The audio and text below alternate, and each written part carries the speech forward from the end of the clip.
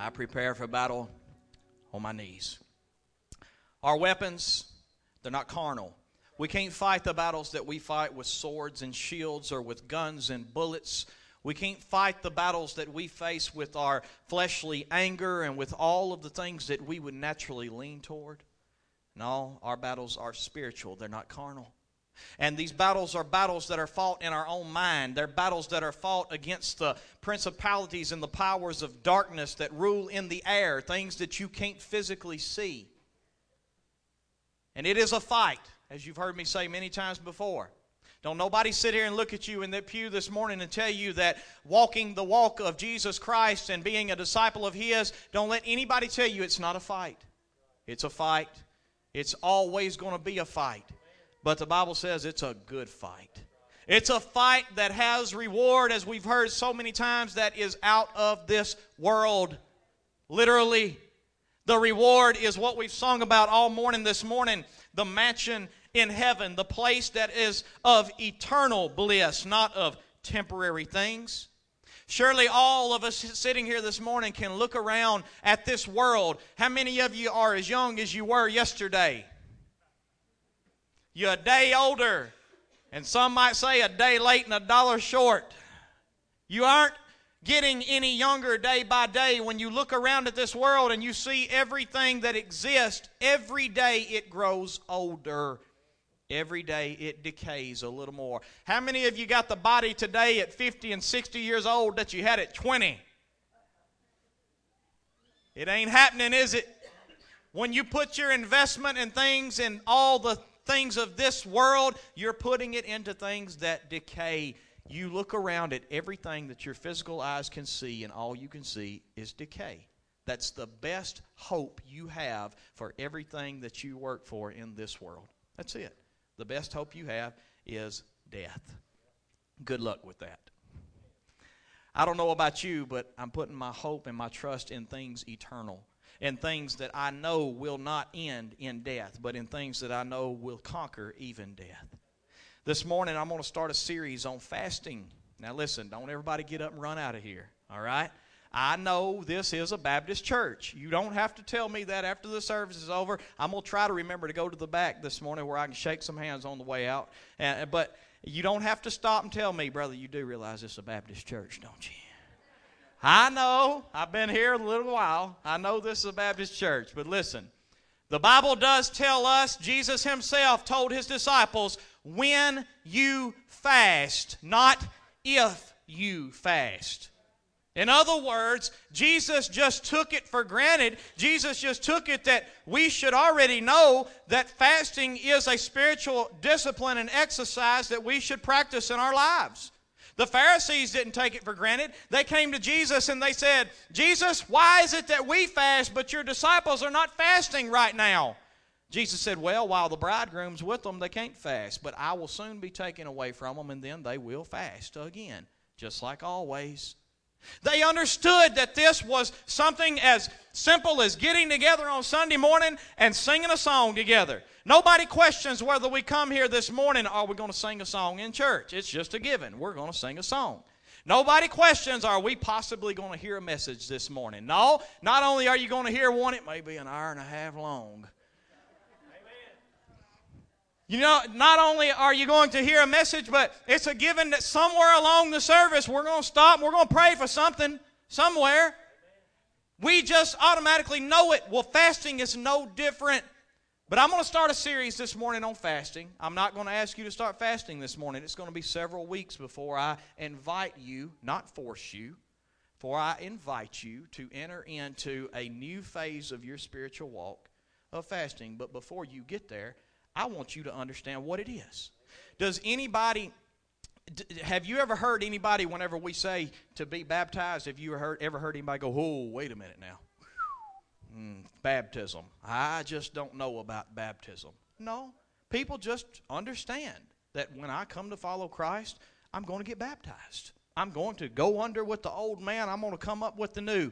Well, I want you to be so familiar with fasting that when next time you hear the word somebody say, would you join me in a fast, you don't go, hold on just a minute, brother. You're taking it just a little further than what I'm willing to go. I want you to see the the understanding, the discipline in it, the purpose behind it. But as always, you're going to hear me go back to this many times, as you've heard me go back to it many times before. As always, fasting, prayer, praise, putting off old man, putting on new, everything that we do as a Christian goes back to one reason and one reason only. Everything goes back to the purpose that we were created for, but we fell short of it. Everything we do as a Christian is Jesus Christ teaching us how to be restored back to the place of the image of the glory of God. As you've heard me say many times before, the Bible says that man and woman were created in what? His image. In the image of God. In other words, your life was created to be a reflection of everything that God is. It was created to be a reflection of all of His glory and grace. But then in Romans 3:23 we read that all have sinned and fell short of what? In other words, we have fallen away from the purpose that we were created for in God. So now, Jesus Christ has come on the scene, and He is the way, the truth, and the life. No man cometh unto the Father except by Him. So today, as Christians, we find our way by following Jesus Christ. We find our life and our purpose by following Jesus Christ. And we find the truth of who we are and who we represent by following Jesus Christ. And then we are on a path that leads directly to the Father, back to the purpose that we were created for to begin with. Does that make sense? Prayer is a tool that has been given to us for the purpose of bringing us back to the purpose we were created with. This Bible, this scripture that you read, it is a tool that was written down for the purpose of teaching you and leading you back into the way of Jesus Christ for the purpose that you were created for. This praising that we do, it is going back to the purpose that you were created for. Fasting this morning is no different. It was an ordinance or a discipline that God handed down, just like every other thing we do, for the purpose of giving you a tool to get back to the place that you were created for. How many of you in your flesh and in the way that you live, you are just tickled pink with who you are? I ain't met very many that is. Most people say, you know, this needs to change about me. This needs to change about me. That needs to change about me. Well, it's no different. In any single one of our lives, all have sinned and fall short of what we were created to be. Our job is now to use the tools that God has given us to follow Jesus Christ and get back to that purpose. Fasting is a one tool. The very problem that we have in getting back to the ways of Christ is this right here. You know what this is? Self. Flesh. Flesh is very powerful. Flesh has desires inside of it that are almost unable to be overcome. Flesh is from a fallen nature. You know, I've looked at you many times, and I look at every single one of you, and I say, I know deep down you are evil-hearted. Y'all don't like that this morning. You don't like me calling you evil. Well, guess what? The Bible says you are, so that means you are. The Bible says that you were by nature children of wrath. In your heart, in your flesh, by nature, you have desires in you that are things that if half of us knew what was on each other's heart this morning, we'd look at each other and go, oh my goodness, I can't believe that's in your heart. Nick King, I can't believe you think about stuff like that. I can't believe you let that cross your mind this morning. Well, guess what? Quit being surprised by everything you see. We are by nature children of wrath, and we're trying to overcome this powerful flesh to get back to the purpose we were created. Looking at just a few scriptures this morning. The flesh is from a fallen nature. It has desires that are not of God. They are selfish. Look at the book of James chapter 1, verse 13 through 14. I'm going to go through these kind of quick, so if you don't get there just right away, just listen to what I say. You may beat me to it. James chapter 1, verse 13 through 14. Thank you for standing for the word.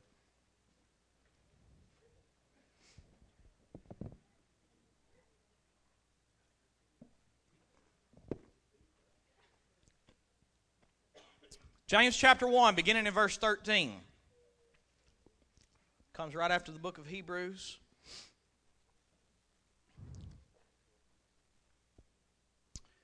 James chapter 1, beginning in verse 13. Remember, I said the flesh has desires that are not of God.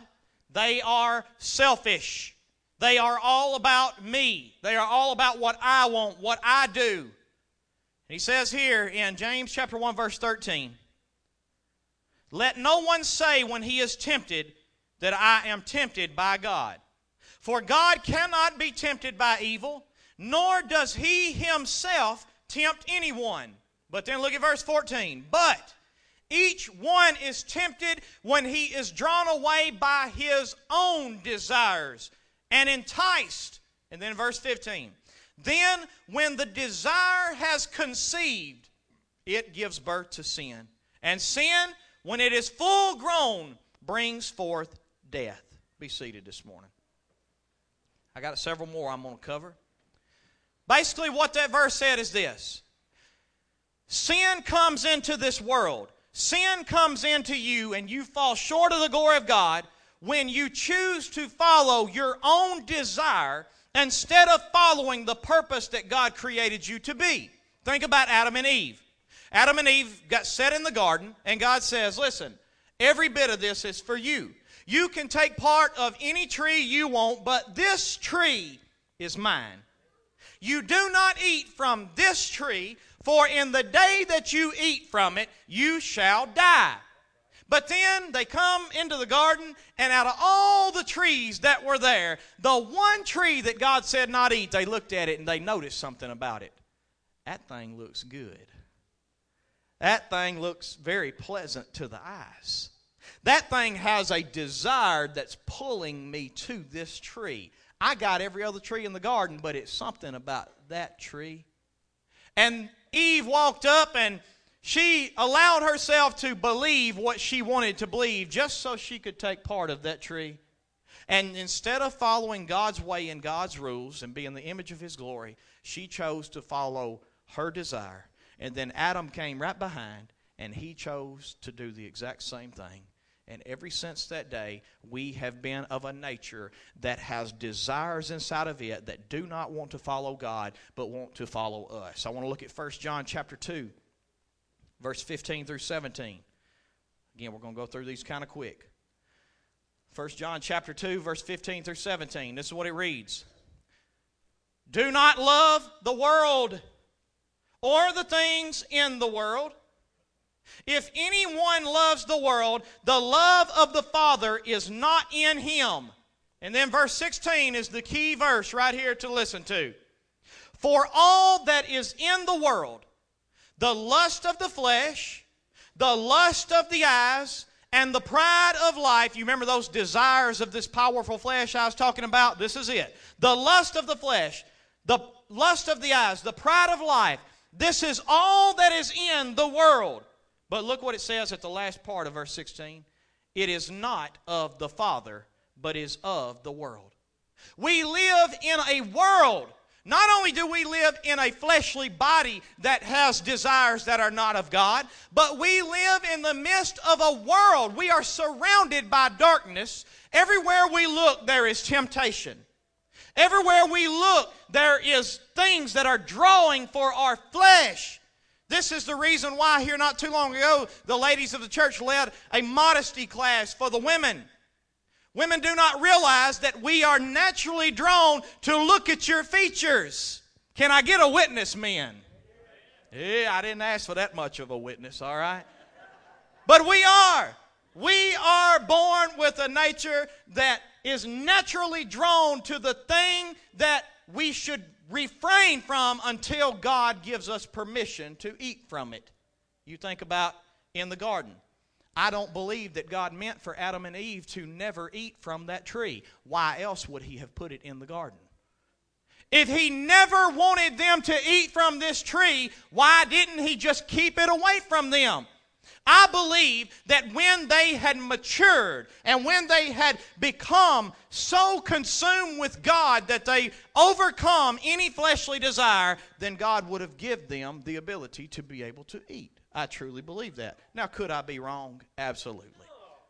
Yeah, I can. Believe it or not. Believe it or not, yes, I could be wrong. But I believe that the same way with us. I believe that this world, we are surrounded by darkness. And if we are the light of the world, then we need to present ourselves in a way that we help each other overcome the temptations of the world, not provide opportunity to be tempted. That's the reason why we led those classes that we did, and we're going to continue to do things like that. We're surrounded by it in this world. This flesh is aroused by laws to do wrong. In other words, whenever someone tells you you can't do something, what do you want to do? This right here proves the Bible is true. Look with me at Romans chapter 7, verse 5.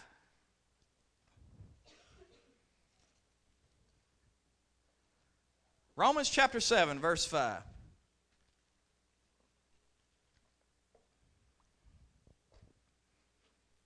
The Word of God says, "For when we were in the flesh, the sinful passions which were aroused by the law were at work in our members to bear fruit to death."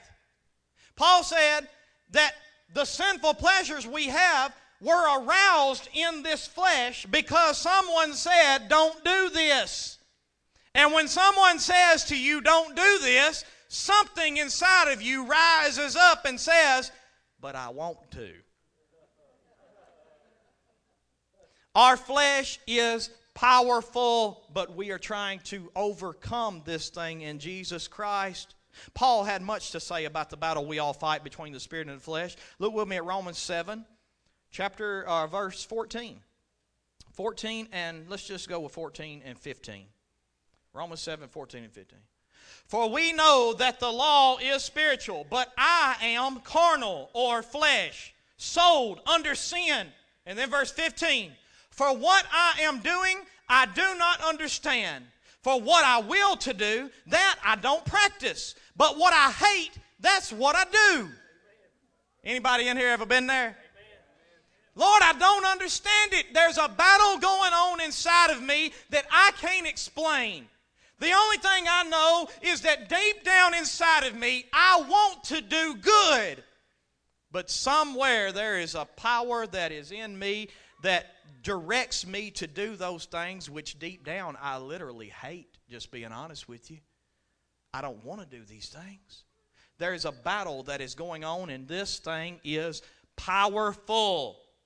And Paul tells us that it's only through putting on Christ that we overcome the battle that's going on in the flesh. Look with me, if you would, at Romans 13, verse 14. Listen to what he told the Romans a little later on in this chapter. Romans chapter 13, verse 14. Actually, let's start in verse 12 through 14. Romans 13, verses 12 through 14. He said, "The night is far spent, the day is at hand. Therefore, let us cast off the works of darkness," right? That fleshly power, those fleshly desires, those things that are not of God and His glory. Let us cast off the works of darkness and let us put on the armor of light. Go on with me to verse 13. "Let us walk properly as in the day, not in revelry and drunkenness, not in lewdness and lust, not in strife and envy." He says in verse 13, don't walk in the flesh, but instead, here's how you keep from walking in the flesh. He says in verse 14, "But put on the Lord Jesus Christ and make no provision for the flesh to fulfill its lusts." He said, here's what you do. You put off the works of darkness, and then you choose to put on Christ Jesus, and then you will be walking in the ways of God. You only achieve the power to do this through His Holy Spirit, which He freely gives you if you just ask Him. Ask Him for the power, and He gives you the power to overcome the things that you know you have no business living in. But we have to make a choice. We're going to put off these things, and we're going to put on the Lord Jesus Christ, and we're going to make no provision for the flesh. We're going to provide no opportunity for the flesh to have its desire. In other words, what he's saying is this: we have to learn to rule over this flesh. We have to learn to tell this flesh, you do not get what you want, but instead you will get what I tell you you can have. When you see, anybody ever sit down at the supper table and the best meal you've ever had sitting right in front of you, and you pull up to that thing close as you can get, your belly already keeps you from getting all the way up to it, but you pull up to this thing as close as you can get to this table, and man, you just start eating, and then there comes a point when you say, Lord, I know I ought to quit right here. Oh, but this thing is so good. Oh, these mashed taters and gravy, I could go for one more helping. This fried chicken is just so crispy, and it's just so juicy, and it tastes so good. Anybody getting hungry? KFC's open all day. Hang on. It tastes so good, and I know I ought to quit right here, but this flesh wants just a little more, and you keep indulging, and you keep feeding this flesh. You know what you're doing? You're training this flesh to learn that whatever you desire, that's what you can have. Now, we're fixing to get into fasting and what fasting does in overcoming this powerful flesh. I think some of you already understand just from that what fasting is. See, fasting, when I say that, people automatically relate. Don't eat. Right? Fasting, okay, don't eat. Fasting is much more than not eating. Now listen, you can go on a diet and not be fasting. You can starve yourself and not be fasting. You can go to the restaurant and only eat a few vegetables and refrain from other things and not necessarily be fasting. Fasting is much more than not eating. But today, I'm going to focus on the tool of fasting and what it represents. So I want to look at Matthew chapter 4, verse 4. This is where the bulk of our message is coming from here in Deuteronomy chapter. We're going to do Matthew chapter 4, verses 1 through 4. And then we're going to do Deuteronomy chapter 8, verses 2 and 3. And we're going to compare the two. Those of you that will remember here in Matthew chapter 4, here's what we have. We have the fact that Jesus is fixing to enter into a time of testing. He's going into the wilderness for a period to be tested, to be proven of God, to be manifested that He indeed overcomes the things of the world and chooses to follow God. Here we have Jesus that is fixing to go into the greatest battle that has ever took place in the history of the world. The reason I say that is because if Jesus does not pass this test, there will be no salvation. If Jesus does not pass this test in the wilderness, He cannot go to the cross and be an accepted sacrifice for our sin. If Jesus cannot overcome the flesh and the temptation and choose to follow God, He will be fallen in nature and fall short of the glory of God, even as we did, and He cannot be our sacrifice. The world is forever eternally damned. There is no hope for mankind if Jesus cannot win this battle. So I looked at this thing and I said, Jesus, how did you prepare yourself for this battle? For the battles that we face every day. We face battles every day with this flesh. How do we prepare for it? Do we even prepare for it? Are we even ready for the temptation when it comes? Because believe me, it's coming. Read with me Matthew 4, verse 1 through 4. This is so important. Then Jesus was led up by the Spirit into the wilderness to be tempted by the devil. And when He had fasted for 40 days and 40 nights. So what did He do? Fasted. Now, how many of you in here is Jesus? We're flesh, sold under sin. Jesus was God.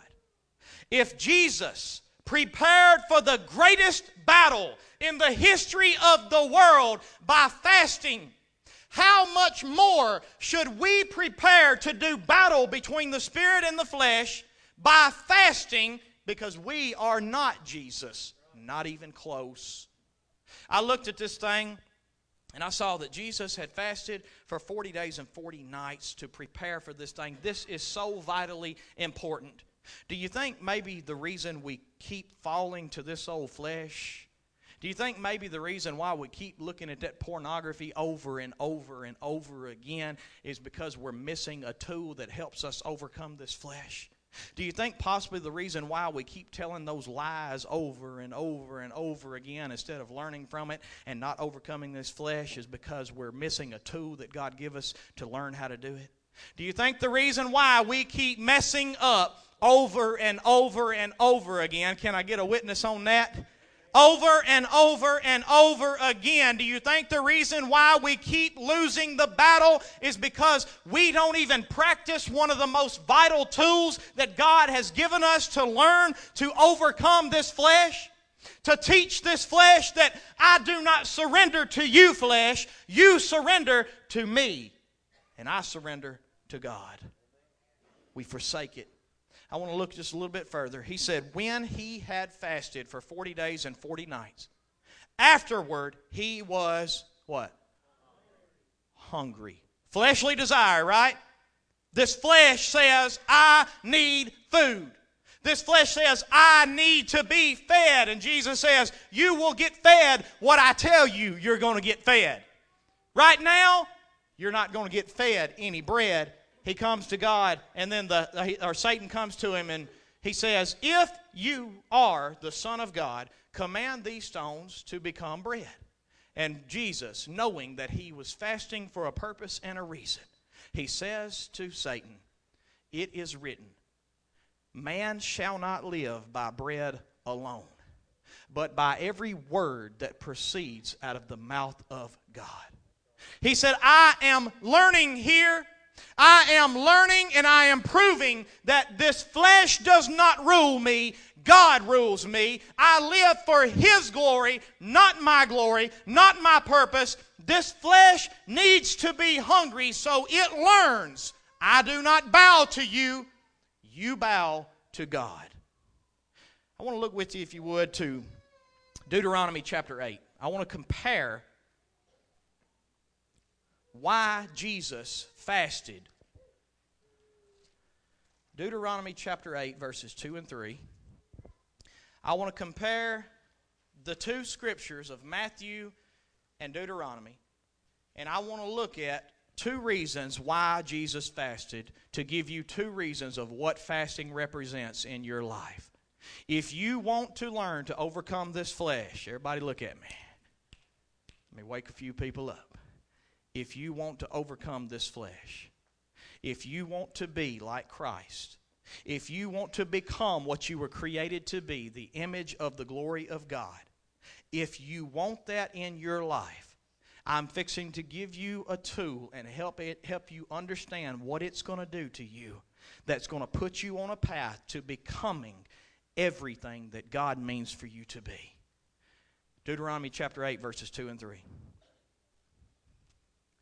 And you shall remember that the Lord your God led you all the way these 40 years in the wilderness. The first comparison, Matthew chapter 4, verse 1 said what? The Spirit of the Lord led Jesus into the wilderness. We have the same scenario taking place here. In Deuteronomy, here's what you have. You have the children of God in slavery in Egypt, right? And then you have God wanting to deliver them from that purpose to live for Him in His purpose. So He sends Moses, and He says, Moses, I need you to lead my people out of the wilderness. He says, Moses, I'm going to lead you into the wilderness for this reason, to humble you and to test you. He says there's going to be a test. The Bible says in Matthew chapter 4, verse 1, the Spirit led Jesus into the wilderness to be tested. To be tempted, it is a test to see if our desire is to follow God. So we have Moses. He has to overcome in the wilderness in order to lead the people safely into the promised land, but he fails. He does good till it comes time to get water out of the rock. Y'all remember that story? Popped the rock with the stick instead of doing what God said do. He acted out of his anger, and when he failed, did he get to enter the promised land? He could not lead the people into the promised land, but instead a new leader rose up. His name was Joshua. You know what Joshua is the same word for in the New Testament? Jesus. Joshua and Jesus. Joshua is Jesus in Hebrew. Joshua is Greek for Jesus. That's the reason why you have Jesus being led into the wilderness to be tested the same way that Moses and the Israelites were led. You remember what happened whenever Moses went into the wilderness? He fasted for 40 days, 40 nights. The children of Israel were in the wilderness for 40 years. He says next, to humble you that I led you in the wilderness, to humble you and to test you. And here's why. Here's why Jesus fasted for 40 days and 40 nights. Here is what fasting is. He says, to know what was in your heart, whether you would keep His commandments or not. To know, God said, I want you to fast. I want you to hunger. I want you to be tested so that I will know what is in your heart, whether you will keep my commandment or whether you will follow the desire of your flesh. That's what I need to know in fasting. So the first thing that fasting is, it is evidence that we are more desirous about following God than the desires of our flesh. To give you a prime example, look at Genesis chapter 22, verse 12. Genesis chapter 22, verse 12. Y'all know the story? Abraham has just led his son up on the mountain to sacrifice him to the Lord because God said, I want you to give me your son. How many of you children, how many of you parents can do that? God says, I want you children. You're never going to see them again. You're never going to have them again. Will you give them to me? Abraham says, let's go. He's leading them up on the mountain, and he gets to the top of the mountain. He's raising his knife, and he's coming down to sacrifice, and the hand of God comes down and stops him. He says, Abraham, don't lay your hand on the lad or do anything to him, for now what?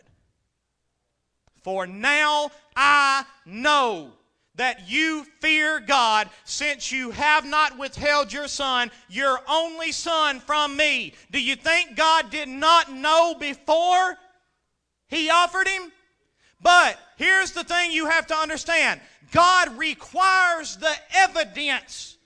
If He had come to Noah and said, Noah, I'm going to flood the earth, and God said, and Noah says, okay, God, I believe you and I trust in you in full faith, but he never built an ark. Was his faith genuine? It is only by the evidence that God knows that in your heart you would rather follow Him than the desire of your flesh. Fasting is first a test that produces evidence. Fasting produces evidence that knows. The Bible tells us that without faith it is impossible to please God, right?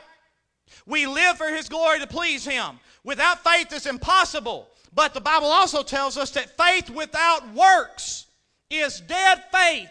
In other words, God requires evidence. He requires you to do something to prove yourself that you indeed love God and you will follow Him before your flesh. Fasting is denying your flesh of any pleasantry.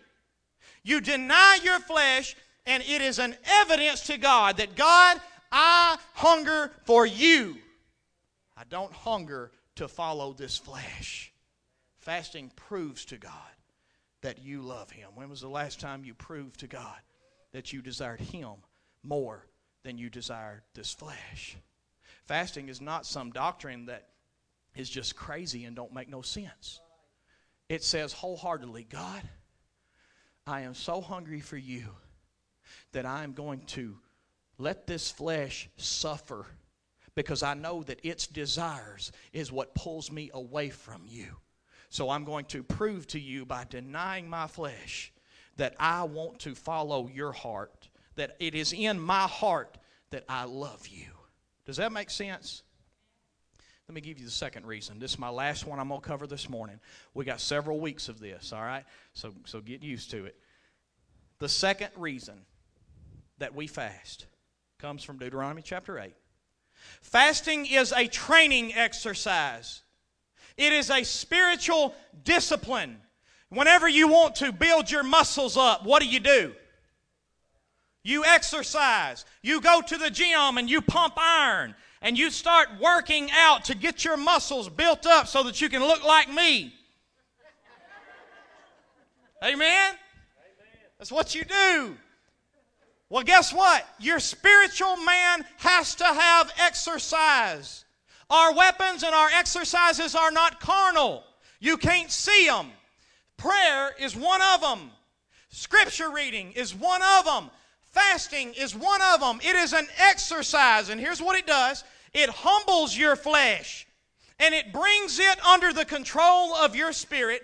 It teaches your flesh to submit to God and keeps it from being in control. When your flesh is in control, you cannot please God. You walk in your ways, and let me tell you something, the flesh is powerful. You have to train your spirit to be stronger than your flesh. And you do that by weakening the flesh. You do that by showing the flesh, I do not submit to you. I submit to God. And fasting strengthens that inner man, and it exercises your control over this flesh. You remember, our flesh is what got us into this mess to begin with. Fasting is the reversal of the process. Fasting says, God, I know that my desire for that food that you said don't eat is what got me where I am. So God, I'm going to deny my fleshly desires as a training exercise to overcome the desire of the flesh. I want to give you just a couple of scriptures to show you what I'm talking about. Ezra chapter 8:21. I'm going to read it to you where you don't have to try to find that. If I can find it.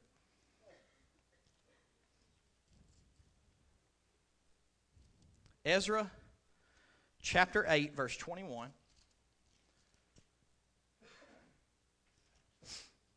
Listen to what Ezra said about fasting.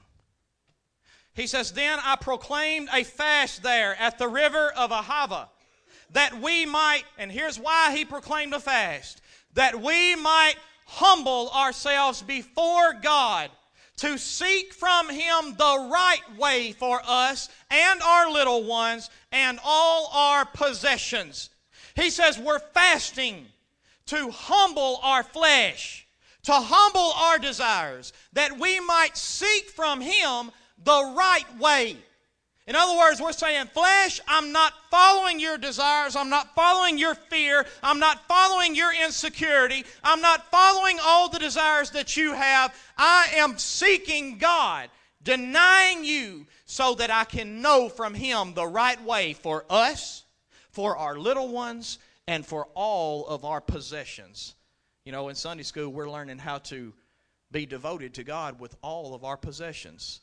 And we're figuring out that's a tough thing. Sunday school class, I'm telling you this morning, fasting is going to be your answer.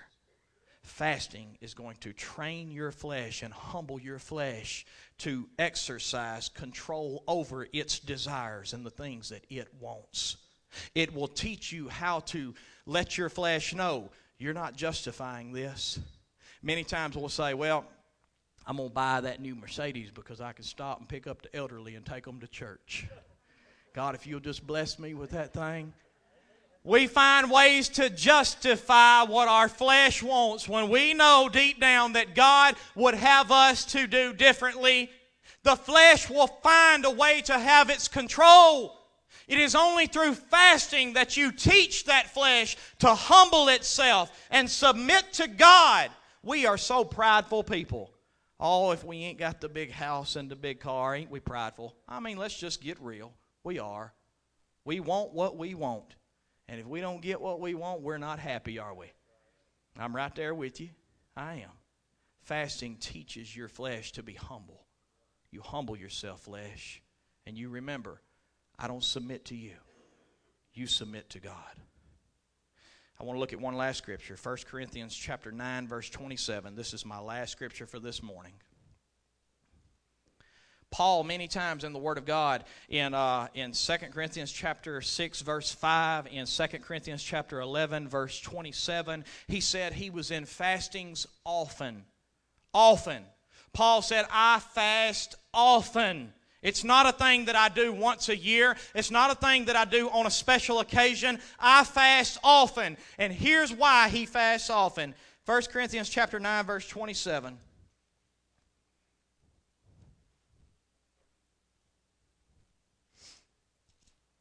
This is what it reads. But I discipline my body. Did you catch that? He said, I discipline my body. Do you think Paul is talking about going to the track and running 3 miles? Do you think Paul is talking about going to the gym and pumping as much iron as he can pump? Do you think Paul is talking about getting on the treadmill and getting his calves worked up? He says, I discipline my body.